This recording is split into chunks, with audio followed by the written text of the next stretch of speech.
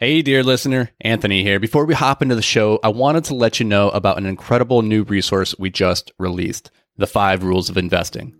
Dan and I are huge advocates of modeling the behaviors of the people who have done what you hope to do. And who better to model when it comes to investing than legendary investors like Warren Buffett, Howard Marks, and Ray Dalio? This free ebook breaks down the simple time-tested strategies of billionaire real estate investors that you can use to take your investing to the next level. So head over to invictusmultifamily.com and grab your ebook today. All right, now let's hop into the show.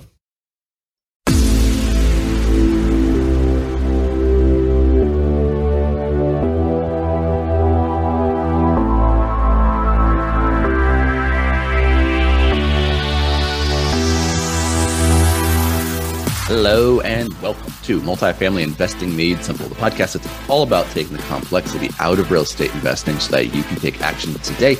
I'm your host, Anthony Vicino of Invictus Capital, joined as always by Dan. It's really early in the morning and I have no nickname for you, Kruger. I'm the guy who scheduled this early morning session, so... My brain just doesn't work in the morning times. I'm all about waking up early. I have my morning routine for the first 2 hours. It's usually blocked off, but we got podcasts we got to record for our dear listeners. So we're here putting in the work early in the morning. I say that like it's 7:30 a.m. The life of an entrepreneur. It's hard. Yeah, no, this is one of those times when it's nice to be busy because we've got some exciting stuff coming up, travel. And so it's kind of that it's not really a vacation per se, but it's kind of like that pre-vacation scramble where it's hectic, but it's because you've got something really good coming up. So it's, I usually enjoy these types of scrambles.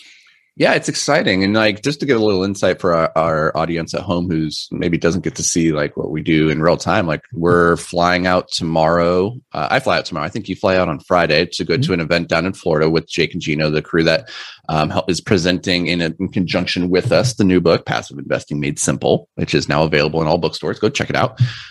We're going to an event down there to help out at one of their boot camps and to present. And, it's going to be a lot of fun, but then we fly immediately from there to another event in Vegas. And so a lot of travel, a lot of things coming up. It's exciting, fun, so we won't complain. But so here we are. And here we are today talking about part 4 of the Capital Stack series. And we're going to start talking about what you as a passive investor in a syndication is more likely to experience. We talked about senior debt, mezzanine debt. Generally, you as the passive investing partner on most private placements will be coming in some kind of equity position. And that can take form in 2 different ways. Generally, we have the preferred equity position and we have the common equity. We're going to talk about common equity in the next episode, but today let's talk about preferred equity because in the last 2 years, we've seen a real boom of people starting to structure deals with preferred equity, whereas before you weren't really seeing it too often. So let's unpack what is preferred equity, why are we seeing a boom of it, and what's it mean for potential investors? Yeah, I think the main thing to understand with preferred equity is, if you know where it falls in the capital stack, you can start to kind of infer what's implied by the name preferred. So per our previous episodes, we know that as we move up the capital stack, we're starting with the foundation, the senior debt, and then we get to the mezzanine debt. Essentially, as you go higher and higher on the capital stack, you become less and less of a priority as far as payment, right? And theoretically, the risk profile starts to increase. And so since preferred equity comes on top of the mezzanine or a subordinate debt, but below the common equity, we can start to infer that, okay, this is kind of the position in which entities or shareholders are paid out. So preferred equity, as the name implies, is preferred over the common equity, mainly because it's the order in which everyone gets their money in the event of something happening, right? So you're behind the debts, both the senior and the mezzanine debt, but in front of the common equity. And usually this implies, kind of like in our previous videos, that the rate of return is going to be slightly lower than with common equity because of the slightly lower risk profile. But yeah, like Anthony said, recently we've seen this incorporated quite a bit more. And so it's It's kind of interesting to talk about why that is, like what the nuances are between the two different types of equity. And so yeah, let's dive into that with preferred equity. What typically, now everyone has kind of their own structure with these things when they put it together, but there's some kind of commonalities that you see when there's a preferred equity component. Yeah. So what have you noticed that really kind of sets the preferred equity apart from the common equity, aside from the payout, the order of payout? Well, I would say it's really preface this too, is that preferred doesn't necessarily mean better, right? Like it's not like, it's preferred, so I should prefer that. It depends on your return profile and your risk appetite. With the preferred return, we're seeing generally operators offering between 10 to 12%. So if you were to compare that to the common equity position, which we'll talk about in future videos, you could be getting far, far more than that. But at 10 to 12%, that's a much better return profile, or at least a better return than you would get as mezzanine debt in a lot of cases, and definitely as a senior debt lender. And so you're getting a pretty good return, and you're getting it in a more advantageous position than the common equity holders. So depending on your risk profile, that can be a really good thing. And there's a lot of investors who love this vehicle because it's a strong return still, and they get slightly better placement than everybody else. And they like knowing that even if the deal goes south, that they're in front of the line of all the people behind them in the common equity position. So we're starting to see operators offer this a bit more. What they'll do is they'll come in with an offer and they'll say, oh, we have Class A shares and we have Class B shares, let's say, just for simplicity. Or they'll say Class A preferred and Class A common. And you get to select, like, oh, they're raising X amount in the preferred equity shares and X amount in the common equity shares. Which one do you want to go for? Do you want some common equity of this deal, or do you want some preferred equity? And it's kind of like a menu. So you get to choose which one tastes better to you, but it's not always there. Yeah. And I noticed that a lot of individuals that partake in the preferred equity when it's offered will oftentimes do a little bit in each bucket. That's not uncommon either, to have some of the common so they can capture some of the upside, but also they want to have some of the preferred so they can have somewhat of a more stabilized cash flow situation. And I like to describe preferred equity people as almost like a pseudo debt position, right? Mm-hmm. Because it's in between the mezzanine debt and underneath the common equity, you get some characteristics of both equity and debt.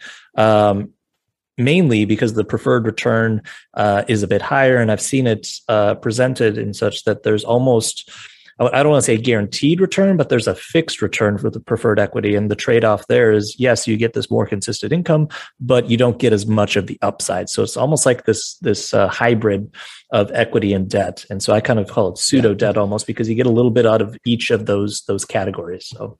And you mentioned something there that we should also talk about, which a lot of people don't realize, depending on how the deal is structured, and you're going to need to verify this with your particular operator on any particular deal and how it's worded, because this is a fixed return, because there is an expectation of return, and it's kind of pseudo debt.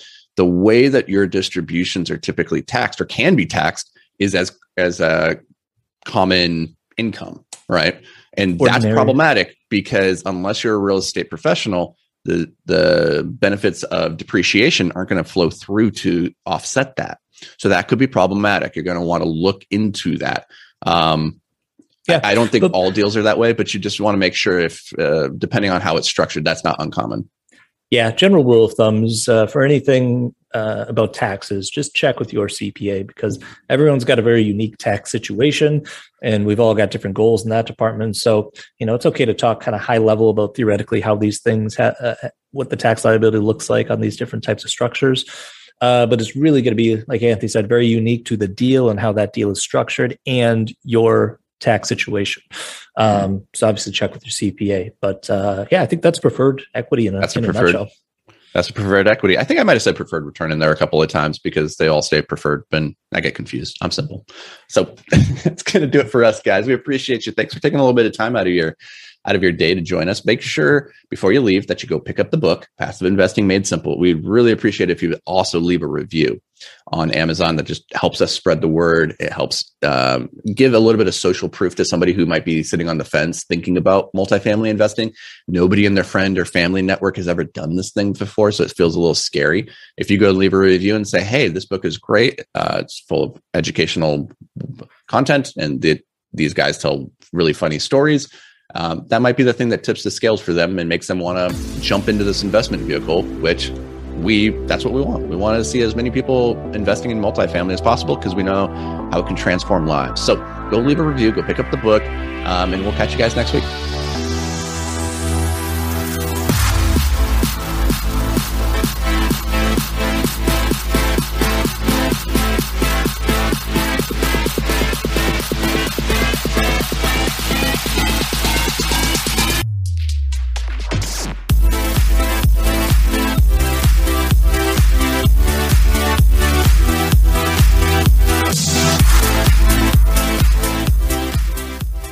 Hey, thanks for joining us for another episode of Multifamily Investing Made Simple. If you enjoyed the show, could you do us a massive favor? Head over to iTunes and leave a 5-star rating and review. Your feedback, it means the world to us as it helps us grow and spread the word about multifamily investing. And don't forget, sharing is caring. So fire this episode over to any friends or family who you think could benefit from learning all about multifamily investing. Thanks, guys. We appreciate every single one of you, and we'll see you on the next show.